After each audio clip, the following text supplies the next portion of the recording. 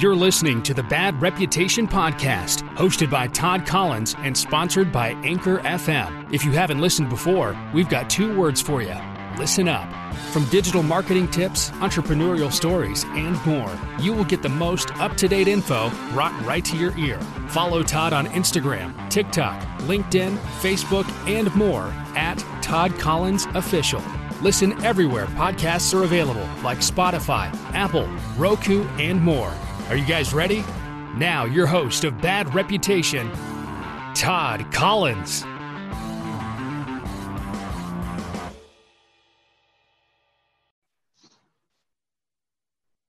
Welcome back. I got another pizza guy up on this episode. So, because, we had a couple real estate agents on. Zach Loft was on. He was awesome. We had Mrs. Chaudry on. She was great. We had, Sally Slices on. He was awesome. But I have not only a local Baltimore boy who went big, but an actual pizza guy with the last name Pizza. Angelo Pizza. What's up, my brother? How's it going, man? It's a pleasure to be on. Thank you for having me. Very excited for this here. Yeah, don't be excited for me, man. You were already on Barstool with the Prez and, all this other stuff. I appreciate it, but so I always go back and discuss, kind of how I come across profiles, right? So everybody knows that I spend, a mass amount of time on TikTok. I am constantly in there looking for, either a great story for the podcast or really good content that I find interesting. And I came across your story slightly first, and it really piqued my interest, not only because I love Baltimore and I love Maryland, deep down. Like, there's a lot of people that say they love Maryland, but I really, truly love this state, whether it's for its good or for its bad. But I love the stories that come out of Baltimore. And one of the cool things about it was that the pizza place that your dad, and we'll get into this, that your dad originally had, my dad, who's 72, who was always driving around in Baltimore for his job, stopped and got pizza at your dad's place for years. And now fast forward, you and I are having a conversation via the internet and talking about your venture. So I just think it's kind of interesting how things work out and plan out. And it's really cool. And the video that I saw with your dad and, he's holding you and everything else like that, that's very much me with my kids as an entrepreneur. And it's just something that is constantly happening. And I know, trust me, because I have a lot of friends in the restaurant industry, you're there all the time. Like, it is, right. When you own a restaurant, it is 100% go all the time. So let's get into a little bit of the history of, how things started for your dad here in Baltimore, where I am, and then kind of how that, that evolved into, your decision to go out on your own. So my dad's place, it was Angelo's Carryout. If anyone is listening that remembers that, they were really well known for their big slice. That was what put them on the map. They did this massive 18-inch slice of pizza.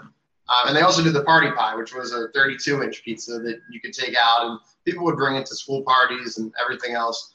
But the slice is what really put them on the map. They opened in 1985.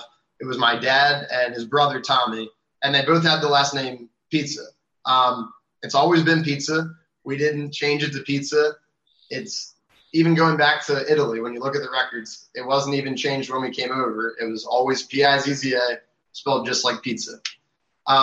And believe it or not, they didn't even use that for their marketing. What really put them on the map was just having banging pizza and their big slice. The big slice brought a lot of people in too.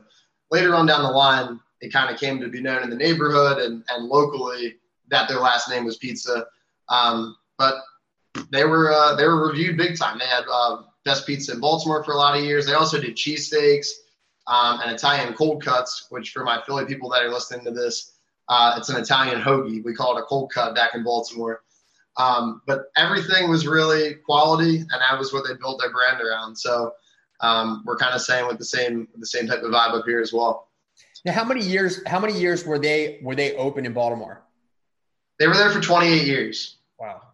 Yeah, they closed up in 2013, and they did a killer business. I mean, they did numbers that people wouldn't believe were coming out of a pizza shop, especially in the 90s, early 2000s. And when things started to get a little rougher in Baltimore as far as taxes, and some of the people started to leave the city. And there has been kind of that exodus where people have been moving to the county for years now. I think they weren't really in the position with bills and everything to take that type of hit, and they took a massive hit.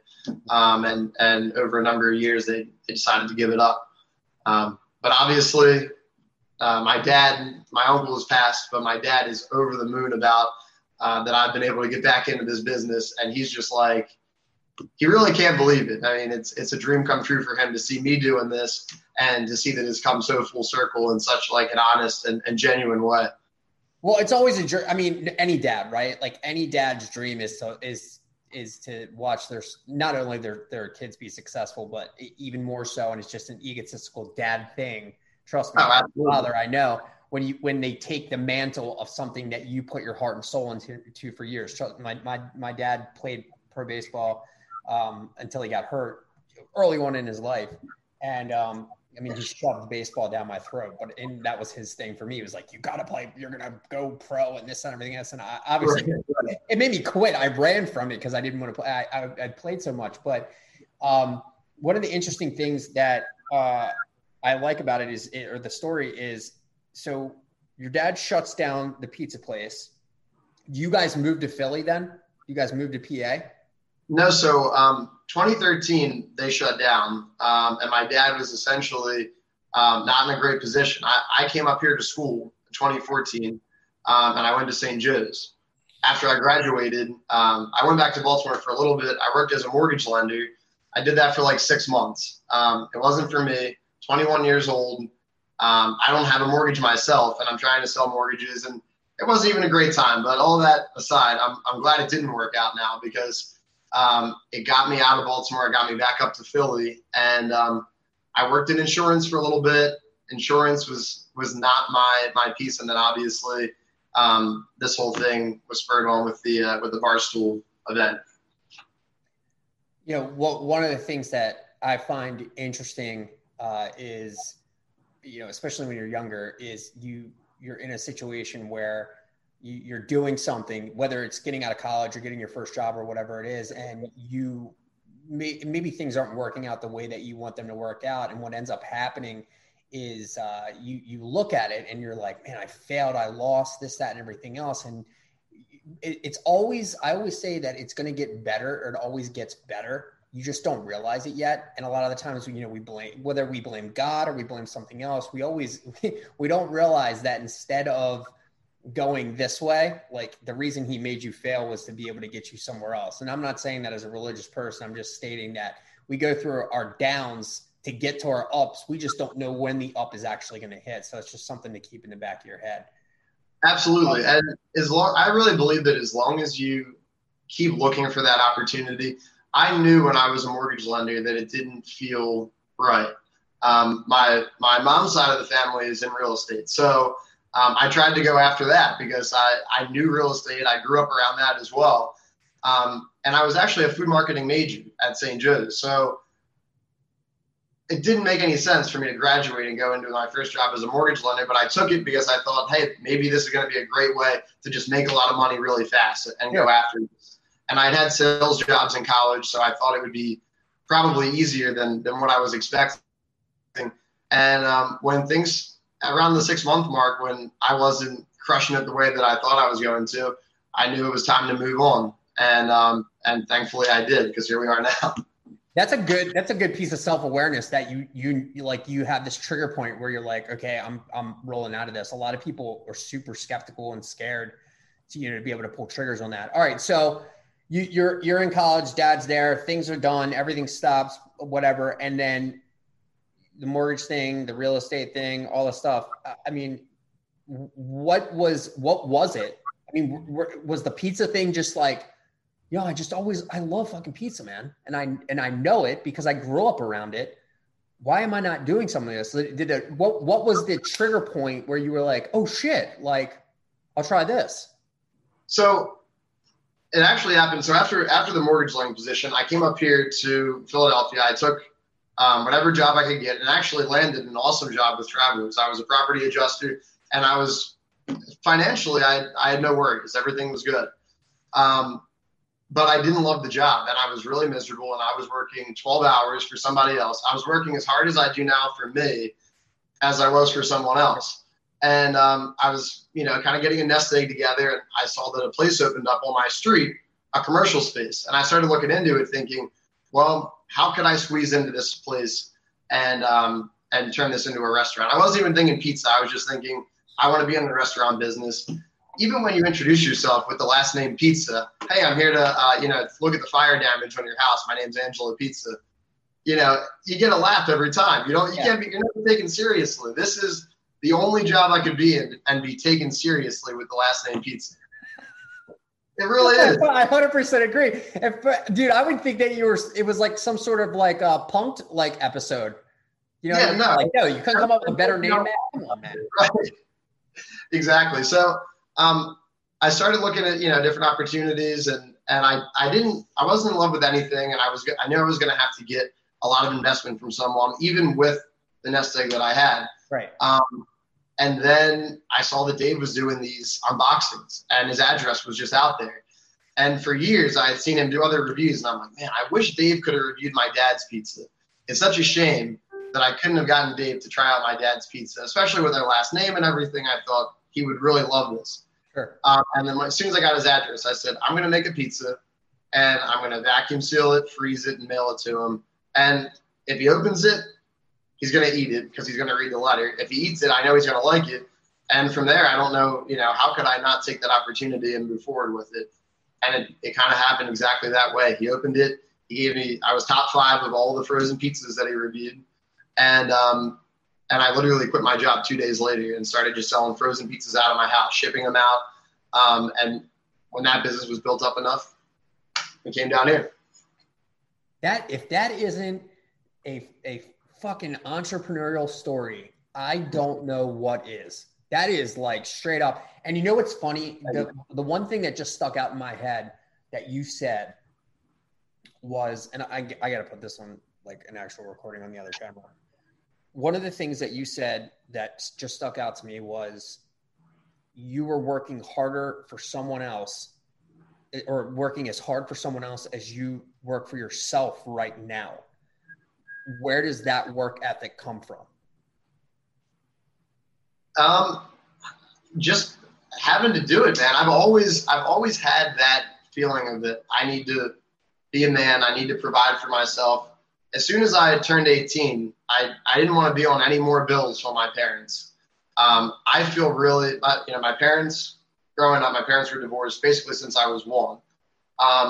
And I never liked feeling like I was a burden to them. I always wanted to, as soon as possible, feel that independence, pay my own bills, and be out of their hair. And eventually, take care of them as much as I can. Obviously, I feel like that's part of the Italian family unit, right? You take care of your own, you give back. And so I hate that feeling of feeling like I'm taking from my parents, that I need to be propped up by my parents. So we really, that was kind of ingrained for me from a young age. And my family's always worked really hard. My mom works her ass off. My dad and my uncle, they both worked their asses off at the pizza shop. My grandfather, who was my biggest inspiration growing up, he was a brick mason. It's in my blood. It's ingrained. It's ingrained from you from a parenting standpoint. Absolutely. And doing it for someone else is not the best feeling. You can only do it for so long until you burn out. It's awful. It's awful. And the quicker that a person can figure that out, the better, right? And when we're younger, we have to work for other people. I believe at least it's a good option to work for other people because you can see how a business is run. I've had some really good people that I've worked for. I've been blessed with that. Blessed with the good work ethic from my parents. The Italian side, 100% you're talking about. My dad both my parents, extremely hard workers, man. It's absolutely ridiculous. But the working for other people is great from an experience standpoint to see how a business is properly run. You know what I mean? How to be the boss. And I've always kept my eye on those people and I've always been able to be close to those people too. I've been very lucky from that standpoint. So, all right. So you get into I did want to say on that point too, just for people that are listening to this from like a motivational standpoint, that hardest thing to do is quitting the job. Once you cut that string right there, and you know there's nothing propping you up, it's sink or swim. And if you have that work ethic and if you have that mindset, you're going to get the pizzas made. You're going to get the pizzas sold. You're going to make sure they're shipped out. You're going to make sure the money hits your bank account, because otherwise you got nothing to pay your mortgage. You got nothing to pay your electric bill, and you're going down. And that feeling is, as hard as it is to think about in your head, you gain ultimate job security once you make that jump and you're successful at it. Never have to worry about anybody else paying you again. It's the story of burning the, storming the shores and burning the boats, right? You have no choice. You either take the land or you die. And it's one of those things where I always think, and this is me, I know for a fact, I've always done my best when I'm at my worst. And I know that sounds so weird, but like if I'm on my high horse from a standpoint of things are going great and everything else like that, that's awesome. But every single time that I've been down, bankruptcy, divorce, business partners that, fucked me, even though I always take that as my fault, by the way, I will say they fucked me, but at the same time, it's my fault for trusting them. And there are probably things that I did that made that situation happen. But regardless of that, I've always been at my best when my back's up against the wall. And most people don't ever put themselves in that position to see themselves be their best. And it's a great thing when you're an entrepreneur and you actually do fail, because it shows, and you do it, and then you do it again, and then you fail again. And it shows you that you can recreate, reinvent, and redo as many times as you possibly want. And you just have a lot of opportunities, and people just need to do that. They need to understand that there's a lot that they can do with themselves that, a lot of the times it's just when they're at their worst and they finally realize how great they actually are. Right. And failing really, on that same point, failing is the name of the game. We do I try a million different things when it comes to marketing. And, we try different promos and everything. And a lot of them, sometimes they don't get any traction at all. And that's fine, because the one that does get traction, that's when you're building up your client base right there. That's when you're building up those regular customers that are going to eat with you every day. And there's no harm in taking that failure, as long as you're not you're investing all your money into that one failure and you're putting all your eggs in one basket, then that's fine, because that one success is going to make up for X number of failures, and you just keep on trying. I'm going to remember you said that. So when you do the advertising with my company, you're going to come back on, and then you're going to be like, holy shit, Todd was right. He wasn't bullshitting me. This was real. It actually worked. And that's where a lot of the times now, it's funny that we're just kind of wrap on advertising for a second and marketing. A lot of the times that I was lucky when I got into the restaurant industry with the people that I work with now. They were all kind of like my age, and they were all taking over. It was all the succession plans. They were all taking over for their moms or their dads. And they knew that they had to pivot the marketing strategy that they were currently on. So a lot of them were like, either we don't need to advertise because we've got, this massive following. And it's like they were like happy just making this much money. Like they didn't want to make more, which really confused me a lot. Like they were like, nope, we're good. And I'm like, you don't want to make more money. I don't understand that, but it was confusing. And then the other ones would be like, yeah. And then the other ones would be like, we do radio advertising, and we do TV, and we do billboards, and we do magazines, and I'm like, and I would sit there and talk to them, and I would run them through, how the world operates. And I would literally say, like, do you listen to the radio station that your radio advertisement is on? And they're like, yeah. And I'm like, so why did you make that decision? Was it based on numbers, or is it because you listened to that radio station? Why is your billboard, right? Why is your billboard 3 miles from your house or 2 miles right before your restaurant? Well, because you like to see that sign. So a lot of our decisions are based on ego when it comes to marketing and advertising, and it's not based on science. And in my opinion, that's one thing we've learned, I think, at this point in the world, is we got to, they always say follow the science, but I say follow the science when it comes to advertising. Like, be able to track the dollars. And I remember talking to every single restaurant owner that I had.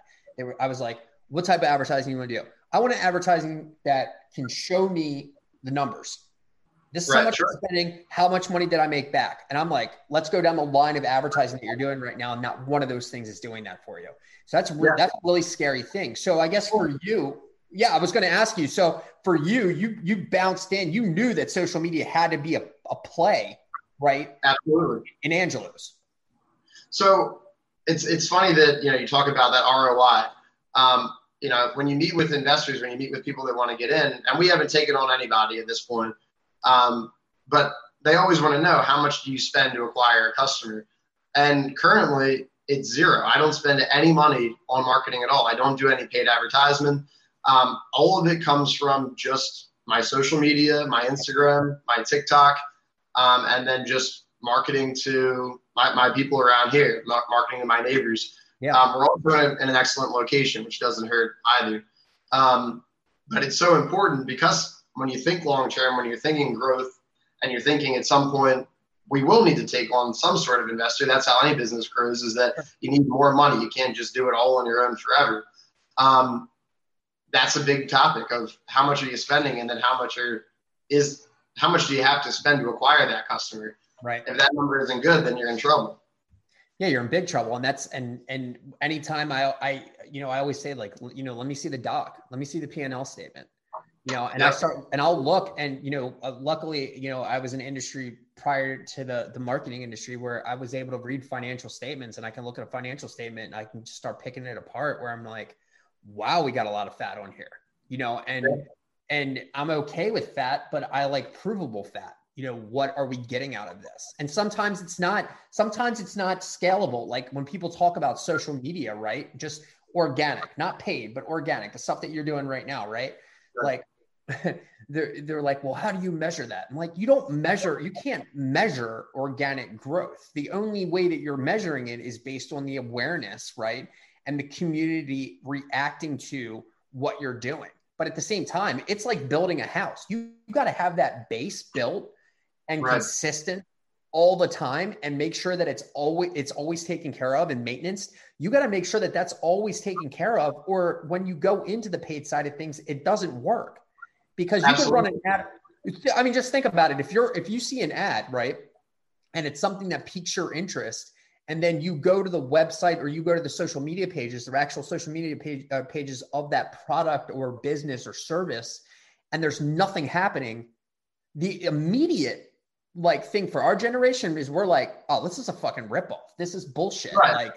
Right? Like there's no humanization to it. So this is obviously a ploy to get me to give them something, and I'm going to get it, and it's probably made in China, and it's going to fall apart in 2 days. And so on the food side of things, I was looking into some CPG products, and I was looking into what their online presence looks like. And when you go and you look at their overall Instagram grid, like when girls talk about their aesthetic, like overall, overall grid, just what does it look like from picture to picture? Is there a color scheme? What are you looking at? And you look at a lot of these like big time corporations that are doing whatever CPG product in the grocery store, and the grid looks like they've posted the same picture 30 times in a row. And sometimes it's not even a picture. It's just a graphic of like, happy 4th of July. Here's, whatever, a hot dog. Yeah. Just something that gives you nothing, tells you nothing, doesn't produce any type of feeling. It's just a little thing that you swipe right past, and they're dishing out big time numbers for that stupid little nothing to throw that out into the universe. Yeah. And that's why I always say, like, I'm like, we provide that for some of our clients, and it's mostly for the clients that are just like, we don't have the time to do it. Right. So what we do is like, we go in and we take pictures, we shoot videos, obviously they pay for these things, but we do it. Right. And then we also help them and train them and show them, not only through the education stuff that I put out, but also through just the representative that they have. Be like, look, you guys have got to start doing TikToks. Like, you guys have to start doing some of this stuff yourself. You have to get into the regimen of doing these things yourself, or you're going to fall behind. And there's no catching up nowadays. You're either there or you're not. So, all right. So a brand, you have to have an identity. You have to have a brand. Yeah. People can identify with, and a brand that people like. Yeah. You can market to certain people, But at the end of the day, you have to have something that you have to have a likability factor that comes into it. And if it feels cold and if it feels robotic, then that's not doing anything for you when it comes to your socials. People want something that's genuine, and it's really easy to see through the bullshit. That's something that's happening more and more, is that people are just seeing through the bullshit of the old style of marketing. It's totally going out. Yeah, I mean, our generation's hip to it. We know. And I mean, one of the interesting things, it was one of the videos I just put out about TikTok ads. And I was like, one of the things that I'm like obsessed with about TikTok and I love about TikTok is the ads don't look like ads. Like, it's insane. You don't realize it 5 seconds into it. It's fucking genius. It's the way that marketing should have been done from the get-go. And it almost reminds me of like 1970s, 1980s local commercials where they were trying to look professional, but it just didn't look professional. But now it's like, if a good ad on TikTok is an ad that you can't even tell it's a sponsored ad. It's genius. And like I said, that's the future. Like my personal opinion, I was talking to a real estate, you said your mom's a real estate agent.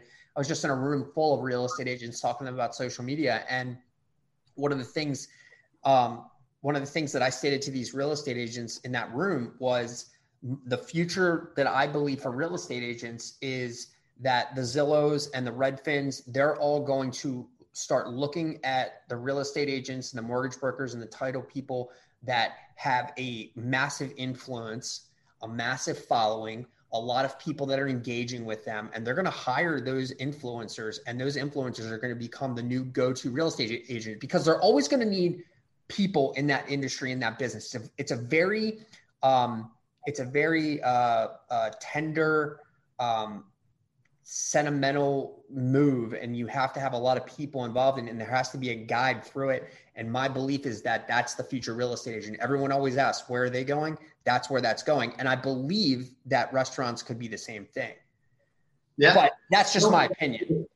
Zillow is definitely has got to be a concern for a lot of the people that have been in the industry for a long time. And most of the people that are my mom's era, they have their go-to people. My mom's actually on the title side. My aunt is a realtor, and then I was going to be the lender, right? So everybody just would kind of just cycle through that business. But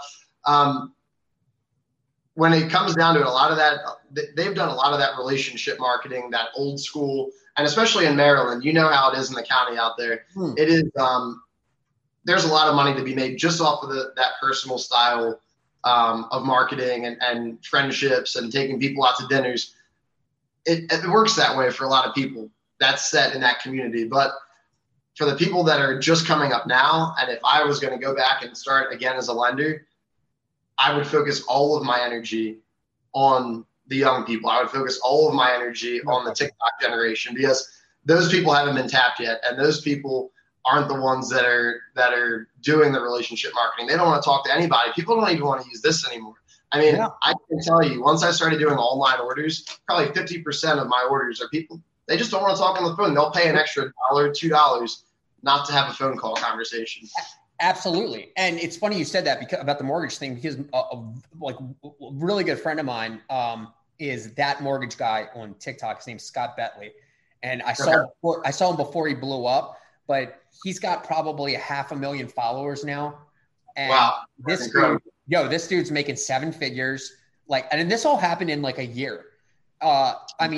He's crushing it, dude. It's unbelievable. And he did it before all the other mortgage guys did it. So he was the guy. He was the one guy who stood out before. And that's all it takes. Right? Yeah. And now he's got so much business, he doesn't know what to do with it. It's crazy. So that's a perfect point. You didn't even know that. And you kind of foresaw it, which is why I know you're going to be successful moving forward. So the Angelo's is set up now, right? You don't do takeout. It's brick and mortar, obviously. People can we do takeout. We don't do delivery. I'm sorry, you don't do delivery. You do takeout. I don't want to mistake that. It's brick and mortar. People walk in, and it's just you and one other person. That's it. The place doesn't open unless I'm here. I take every single order. I interact with every single customer that we have.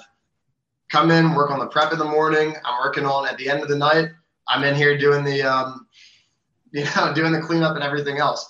Everything that comes in this place, I either order myself from US Foods or I pick it up from Restaurant Depot. I mean, it really is a one-man show. And I mean, I obviously I can't cut out the work that my employee does. He's incredible, but we make this place run like a machine. And it's incredible. Eventually, I know I'm going to have to hire more help, but I do like my customers to see that not only am I the guy that's doing the marketing and the guy that they saw on TikTok or on Instagram, but I'm also the guy that is talking to them at the register, is answering any questions that they have about the pizzas, and making the pizzas a lot of the time too. I'm back there stretching dough. When we get jammed up, I got to stretch dough. I got to hop in, working the pizza line too. So I'm happy to do it. It's fun for me. I genuinely love it. Have you had any celebrities come in yet?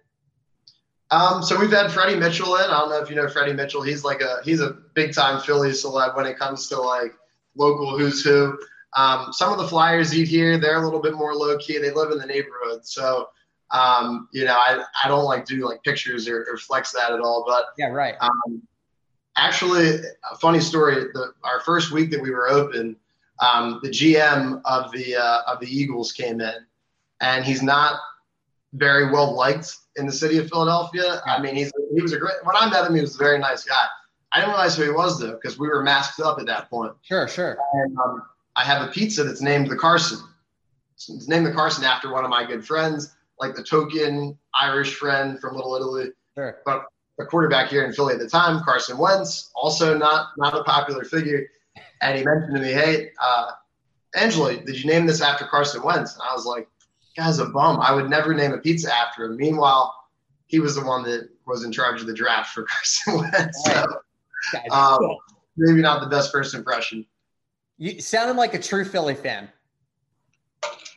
Look, I treat the Philly team just like I treat the Baltimore teams. I'm the toughest critic, but when it comes down to it, I want to see them win, Dude, don't even get me started, man. Ravens wise, we've been okay. As the Orioles, as a baseball fan, as somebody who went to the last game at Memorial Stadium and the first game at Camden Yards, it's been a long road for the Orioles. It really has been. You just gotta, hey, just like in this business, you gotta celebrate every win, even if the record's not looking good. You gotta look at every win and celebrate it. I think it's just how baseball is, man. Like baseball, growing up, like fucking Expos and the Blue Jays and the Twins and all. I mean, all those teams sucked for so long, and then eventually they came back around. So I think it's just one of those things where like the Orioles eventually, maybe it'll be like 10 years from now they're going to come back around. There was a couple of times that they got close, but I still think we're years off from that. So the pizza place is operating. Angela's is operating. You're doing all these things. After the whole Barstool thing goes down, and you go, all right, we're opening a place. You hire the guy. Everything's going. When did you go, all right, well, TikTok is going to be the place where I'm just going to start putting these TikToks out and see what happens? Is that literally what it was? Or were you just like, did someone tell you need to be on there, or what was it? So at first I didn't get right into TikTok. When we were doing the frozen pizzas, I was mainly just using Instagram. Instagram was like my biggest tool. Shortly after we opened up here, we opened in November. I think I made my first TikTok sometime in December, just to kind of try it out. And I was expecting we might hit, I don't know, like 200 views or something. I had no idea what to expect because we didn't have any followers. Yeah. The first TikTok that I put out, it got 210,000 views on it. And Dave Portnoy actually ended up commenting on the TikTok. He was like, I love this dude. Congrats, man.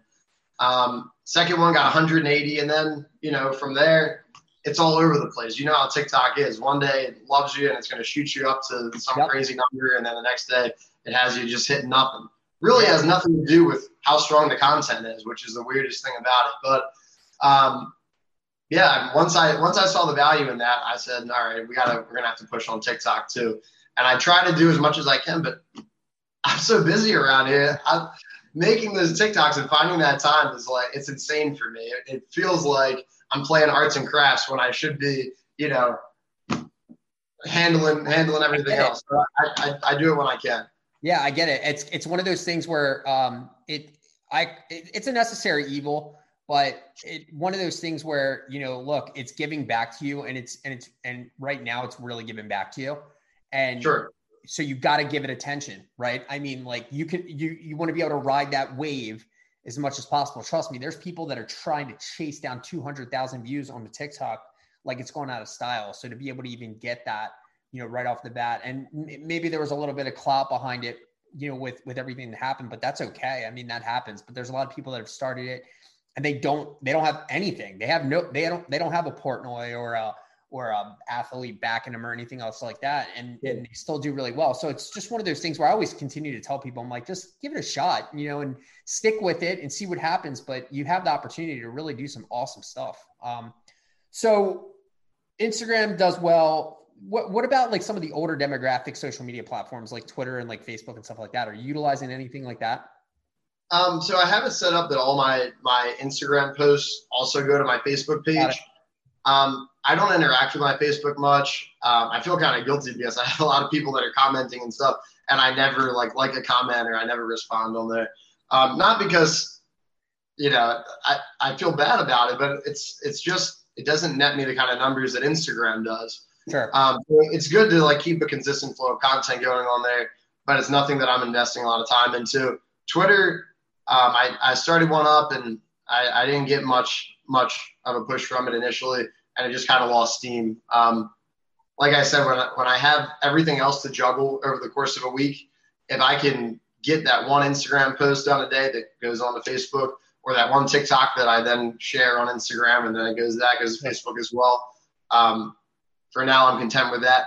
I'm not obsessed with, obviously I'd love it to blow up. I'd love my TikTok to blow up. I'd love my Instagram to blow up, and it's growing gradually. But at the pace that we're doing, I feel like we're gaining really solid followers that are interacting a lot. They're actual customers in most cases. Yeah, right. And in that respect, you know, if it continues to grow at that rate, I'm more than happy with it. Yeah, and I think that's missing nowadays, right? I'm kind of happy. I'm not going to say I'm kind of happy, but COVID brought back the local restaurant business, in my opinion. It killed the ones that were probably going to go anyway. They were just hanging on by a thread, right. And they were either not very good business people, or they made some really bad financial decisions, or got way too fat and they were caught off guard or whatever it was. But right. the carry out and delivery areas did really well. And it really was one of those things for local pizza places, local, you know, carry out seafood places. Those guys flourished in this market, which then kind of said to me like, okay, cool. So pizza places, and I just call them pizza places, but a pizza place and, you know, carry out place is going to be pandemic proof basically at this point. Like, yeah. Right? I mean, it's one of the only businesses that is when it comes to food. Right.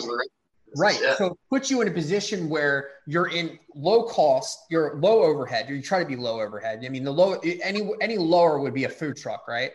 So right, sure. You're the lowest overhead, and you're selling something that has, again, low food costs, I assume, with the potential, if it's good, potential of a high margin, which your pizzas, you know, I'm going to have to try it. But I'm going to put my money on it that it's badass. I'm sure you can freezer send me a pizza or whatever, and I'll pay. I mean, obviously I'll pay for it. I don't want it for free, but because I don't like taking free shit. But I'll definitely try it and be like, oh, there's a reason why they don't have to do this. And there's a lot of stuff out there that basically states there's a lot of businesses out there that don't have to really do a lot of advertising because they're a local business that has created such a hold on that specific area that they don't have to do a lot of that stuff, that it just happens. Like you said, when, you know, prior to the podcast starting, for those that can't see anything, there were people trying to get in the door while Angelo was like sitting there, and he's closed. And it's like, he was like, literally like they're pushing the door, trying to get in. So that's how you know your food's good, bro. All right, so as we kind of roll towards the end here, and I really appreciate you being coming on. Can you give me 3 things from an entrepreneurial standpoint, mentality standpoint, for somebody who wants to take that risk, right? That's ready to take that risk. Give me 3 things real quick that you would give to somebody who is ready to jump, or is just about to jump, or is having a little bit of apprehension with that. So I'd say number 1, you can't let fear dominate what your actions are going to be. You have to see yourself as being victorious. You have to see yourself as somebody that's going to get it done by any means necessary. 2, I would say, if you get the momentum, then you have to ride that momentum out. Don't take a break. Don't say, I'm going to take a week off and then come back and look at it later. You have to take that focus and that energy that you have at that time and push that through until you get to where you want to go. And number 3, I would say just make sure that you don't give up. Like, the only time that you're going to absolutely fall on your face is when you say, I'm done, I'm throwing in the towel. You decide whether or not you're going to fail. You decide whether or not it's over. And if you stick with what you're doing and you believe in it and what you're doing is solid, then you're going to succeed. You just have to keep making those opportunities. You just have to keep hitting those opportunities. You have to see it as an opportunity and you have to go after it. And if you do that, then eventually you're going to find success in whatever you love. You got to take that love and turn it into a business, and you'll be successful. Yeah, I mean, those are all great tips, and guys, I mean, that's the thing. You've got to understand that if you're going to take that jump and take that risk, you got to be willing to also take the loss if that actually happens. So, where can people follow you as well as Angelo's and everything else like that online? Because obviously, we want to be able to follow you on TikTok and Instagram. Absolutely. So on Instagram, you can follow me at The Angelo Pizza. It's just the THE Angelo Pizza. And on TikTok, you can follow at The Angelo Pizza Philly. And if you want to follow on Facebook, it's the same as Instagram, but it's also The Angelo Pizza as well. Awesome, brother. Well, listen, I appreciate you coming on. And well, I mean, I can tell you that we're gonna come back or have you back, obviously, because I'd like to do a part 2. Maybe like post-COVID. I don't want to say post-COVID, but like as like a year, I'd like to do like a year follow-up, right? And kind of see, but I'm also like, if I'm up in Philly, which I think I'm supposed to be up in Philly in a few months, I want to come visit, obviously, and like go in, and maybe we can do like an actual like in location podcast episode, because I think that would be sick too. Because I love to. That sounds incredible. Yeah, I think because I want to try the pizzas. And the one thing that I wanted to point out before I let you go is, what is it the cherry tomato or that you throw into each box that sets everyone apart? What is that? Can you hear me? Yeah, I can hear you.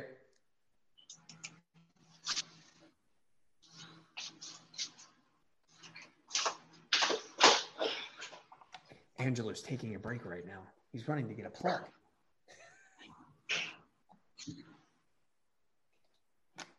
I 100% recommend you guys going to watch these TikToks. Because we're getting ready to talk about this. There's this cherry tomato thing that he puts in.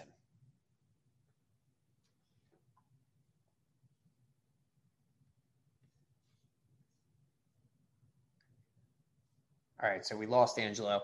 But here's the good news. I want you guys to go listen to the next episode, because I have another really good one coming out. But we're going to have an Angelo part 2. I can guarantee you of that. Thank you for listening to the Bad Reputation Podcast. Be sure to leave us a review and share what you may have learned with someone else today. Remember, your reputation is everything.